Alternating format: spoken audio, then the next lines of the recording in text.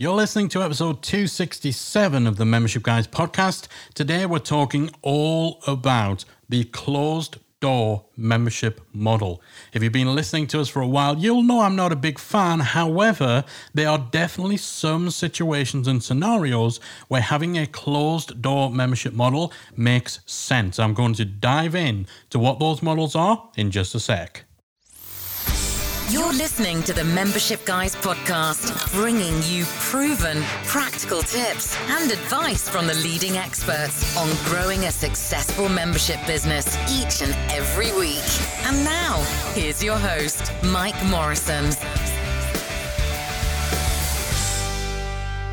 All right, I'm still loving that new jingle. You guys like it? Let me know on social. Hit me up on Twitter at Membership Guys. Let me know, do you like the new intro jingle? This is 5 years in the making. Anyway, thank you so much for joining me today. I truly appreciate you taking out a little bit of time to get your weekly dose of membership advice. Today, we're talking about the closed door membership model. Now, as I said in the intro, if you've been following us for a while, you'll know that I'm not personally the biggest fan of this strategy. We are big advocates for the evergreen approach when it comes to memberships. And in fact, all the big successful memberships in the world are open all the time, as is pretty much every other successful business. So it's not controversial for me to say that the evergreen approach, making your product available to purchase all the time, is a particularly strange one, right? This is commonplace. However, in the online membership world, there is definitely this fringe strategy of closing the doors to your membership and only making it available to new members to join once or twice a year. Now, I'm not going to dive into the pros and cons. It's something that's been done to death on this show. In fact, if you want to get into the main reasons I'm not a big fan of the model, or just some of the main reasons I'm not a big fan of the model, then I'd encourage you to go back and listen to episode 93. So you can go to themembershipguys.com/93, and that's actually an episode all about the reasons I dislike the closed door membership model. So we're not going to get into which is better and this, that, and the other on today's show. Instead, I'm kind of going to go against the grain in terms of my usual approach to this. I'm going to talk about 6 situations where the closed door model actually could make a lot more sense than having your membership open all of the time. Crazy, right?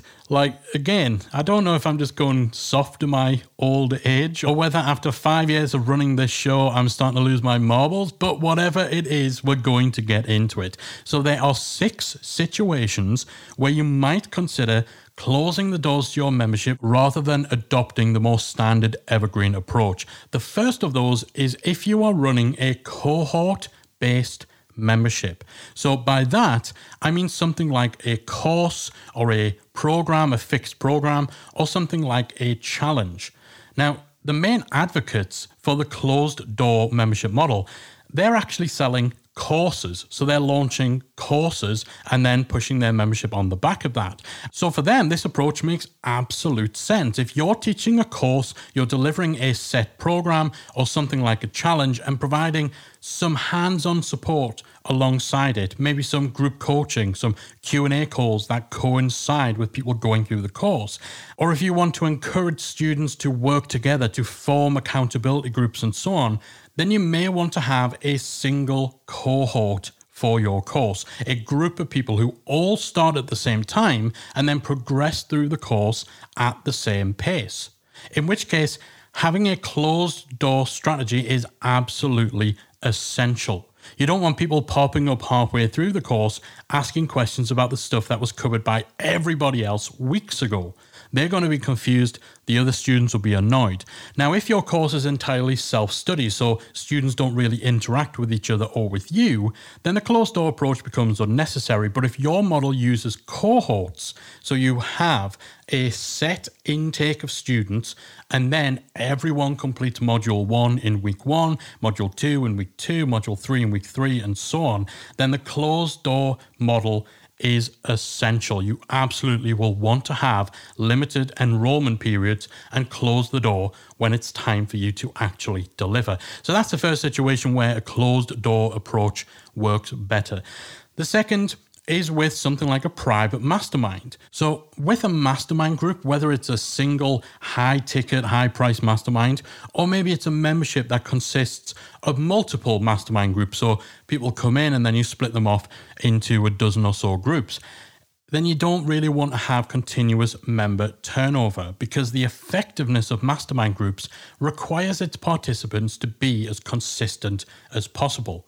The people in those groups need to develop an understanding of each other's situations, of each other's challenges and so on, over a long-term period. So if you're having people come and go at random, then those groups will struggle to build momentum. So again, this is something where you'd want to have a limited enrollment period, and you'd want to close the door to any new joiners after a fixed date, and then you form the groups. Then you get to work. So masterminds like this are typically higher tier offerings. They're generally not the typical online memberships that most of us listening to the show run, where it's content, it's coaching, it's a little bit of community. However, there are definitely some memberships based around masterminds, and for those, the closed door model certainly makes a lot more sense. The next scenario in which you might consider closing the doors is if you are educating around a seasonal topic. So it might be something like education or teaching. If you have a membership that's designed to run alongside the school year, so perhaps you're providing additional learning materials for people of different ages to assist in certain topics, or maybe you're supporting teachers, where again, it's a little more seasonal. There's a start of the school year, there's an end of the school year, but you're probably, in many cases, going to have a bit of a lull when school's out, right? So that's a slightly more seasonal topic. Perhaps you have a membership that's based around college applications, where again, the interest level is going to be extremely high for a limited part of the year, but outside of that, the need kind of subsides. Maybe it's a membership around fantasy football, or perhaps it's a membership for skiing enthusiasts, where again, there's a seasonal element. If you know that the seasonal nature of your topic means that you're likely to have a low intake of members during a certain portion of the year, then you might think about closing the doors for that period so you can focus on other things. You can maybe focus on getting a lot of stuff in place for the next big push, the next big surge of members once that season kicks back in. Now, it's not always going to be necessary. So we mentioned the example of having a membership for teachers. Now, anyone who is in the teaching profession would probably be kind of raging at my suggestion that their work ends at the end of the school year. And of course it doesn't. Most teachers will continue to work throughout the holidays, prepping for the next year and all that sort of stuff. So even though certain memberships within certain topics might have a bit more of a seasonal cutoff, then it's not going to be the case for everyone. So not everyone with a seasonal topic, or a topic that on the surface may seem seasonal, is going to benefit from closing the doors. However, if you've been running your membership for a year or two, or you've been in other memberships or other training programs, and you know that there's a clearly defined period of the year which you would consider off-season, where the demand subsides, where sales drop, then you might very well be better served by just taking sales and marketing out of the equation for that period of the year, using the time to focus on the things that are going to help you make the most out of the next season. So as we said at the beginning of the episode, in most cases, we consider the evergreen approach to be the best approach. However, definitely if you've got something like a seasonal topic, even if everything else about your membership is just like other memberships, the seasonal nature of that topic makes the decision between evergreen and closed door less cut and dry. The next situation where closing the doors makes sense is if you are doing a pilot program that precedes your big launch. So this is essentially where you do a little bit of a test run before your big public launch. It might be a more traditional beta test where you actually take in a small number of members with the express purpose of testing your site out, identifying and fixing any issues, getting some initial feedback that'll help you to polish everything off before your big launch, so that when you're finally ready to open the doors to everyone, you know that you're in great shape and you already have some people in your community to welcome your new members. Or your pilot program might be something that's a little more like a seed launch. So this is something that's popularized by Jeff Walker in his Product Launch Formula course and his book Launch. The idea of a seed launch is that you essentially create an MVP version of your membership, minimum viable product. Something that's pretty bare bones. And then you just start selling it right away to an initial small audience, a seed audience, basically to validate your idea before you invest a lot of time and a lot of effort into it. You might hear this referred to as an MVP. You might hear it referred to as a founder launch. Essentially, it is a seed launch, an example of a pilot program.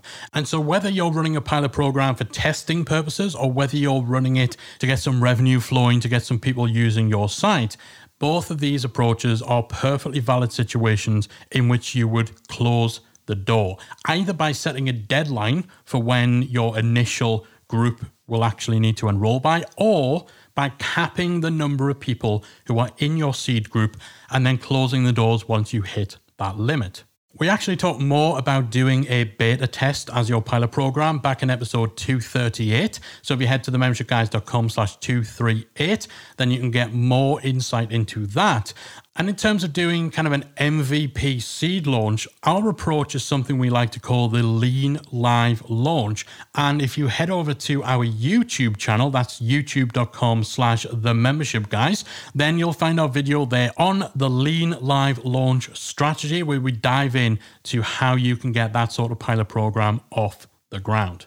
Scenario 5, where a closed door strategy might make more sense, is if a membership is a relatively small part of your business. Marketing evergreen memberships is all about consistency, the small things you do day to day, while the closed door strategy involves a ring-fenced period of high intensity activity. If you know you can only concentrate on your membership for a month or two of the year, but the rest of the time other parts of your business will take priority, and if you know that you thrive with that more project-based approach, where you just pour 110% of your attention into just one thing over the space of a month or two, then the closed door model might suit you a little better. Just keep in mind that whichever approach you take, evergreen or closed door, you still need to show up for your existing members. That doesn't change whether your doors are open or closed, though it's maybe even more important for closed door memberships since you're not going to be replacing members who leave you, so you really want to make sure that you keep the ones you have. But if you know that your time that you can actually dedicate to your membership is limited, and as a result, just dedicating 1 month of intense focus on your membership within the year is going to be more manageable, then again, closed door might be better for you than being open all the time. And then the final situation in which a closed door approach might work is a real specific situation that not everyone will find themselves in. And this is where you have a high cost membership and you also have highly influential connections within your industry who have access to the audience you want to reach.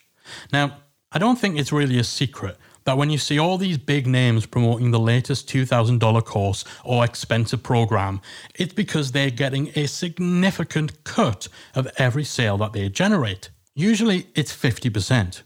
$1,000 a sale is a massive incentive, and that's why you tend to have the same 5 or 6 people shilling each other's courses year round. Now, you do mostly see this with courses. However, if you have a high-priced membership, maybe you only offer annual plans and they're priced over 4 figures, or if you have a high-cost course and then your membership is offered on the back end of that after people have completed the course, after someone's graduated, if that's your model and you also happen to have some great connections with big influencers in your field, then you might consider a closed door strategy. The main reason for this is that those big affiliate pushes that people do for each other's courses and programs tend to work best when it's a concentrated promotion over a set period of time. The type of affiliates that we're talking about aren't likely to just casually plug your offer year round. They want to be able to set aside a specific amount of time where their efforts will be focused on selling your course. Because, as I said, often affiliates at that level, They all promote each other's courses and programs on a cycle throughout the year. If you're on the email list of anyone who sells a $2,000 course or program, you know exactly what I'm talking about, right? Anyway, while I've got a certain amount of distaste for this sort of synchronized syndicate of shilling, mostly because a lot of the time their audience don't realize that those recommendations are purely driven by that huge affiliate commission. So while I've got a bit of distaste towards that, there's no denying that it works. So if you have a high ticket offering or offer your membership on the back of a high priced course, and you happen to have some influential friends who would be happy to be affiliates, and if you're comfortable with that whole strategy, that whole approach, or you're confident that you can pull it off in a non-sleazy manner, then closing the doors absolutely makes sense, because that's going to better fit with the way in which those kind of affiliates run their campaigns to sell your product.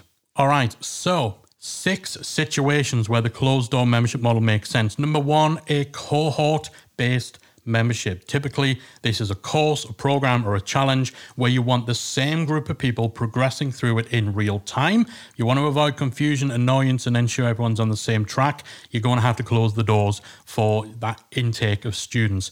Number 2, masterminds. You don't want a continuous high turnover of members inside a mastermind. Masterminds thrive on consistency over the long term.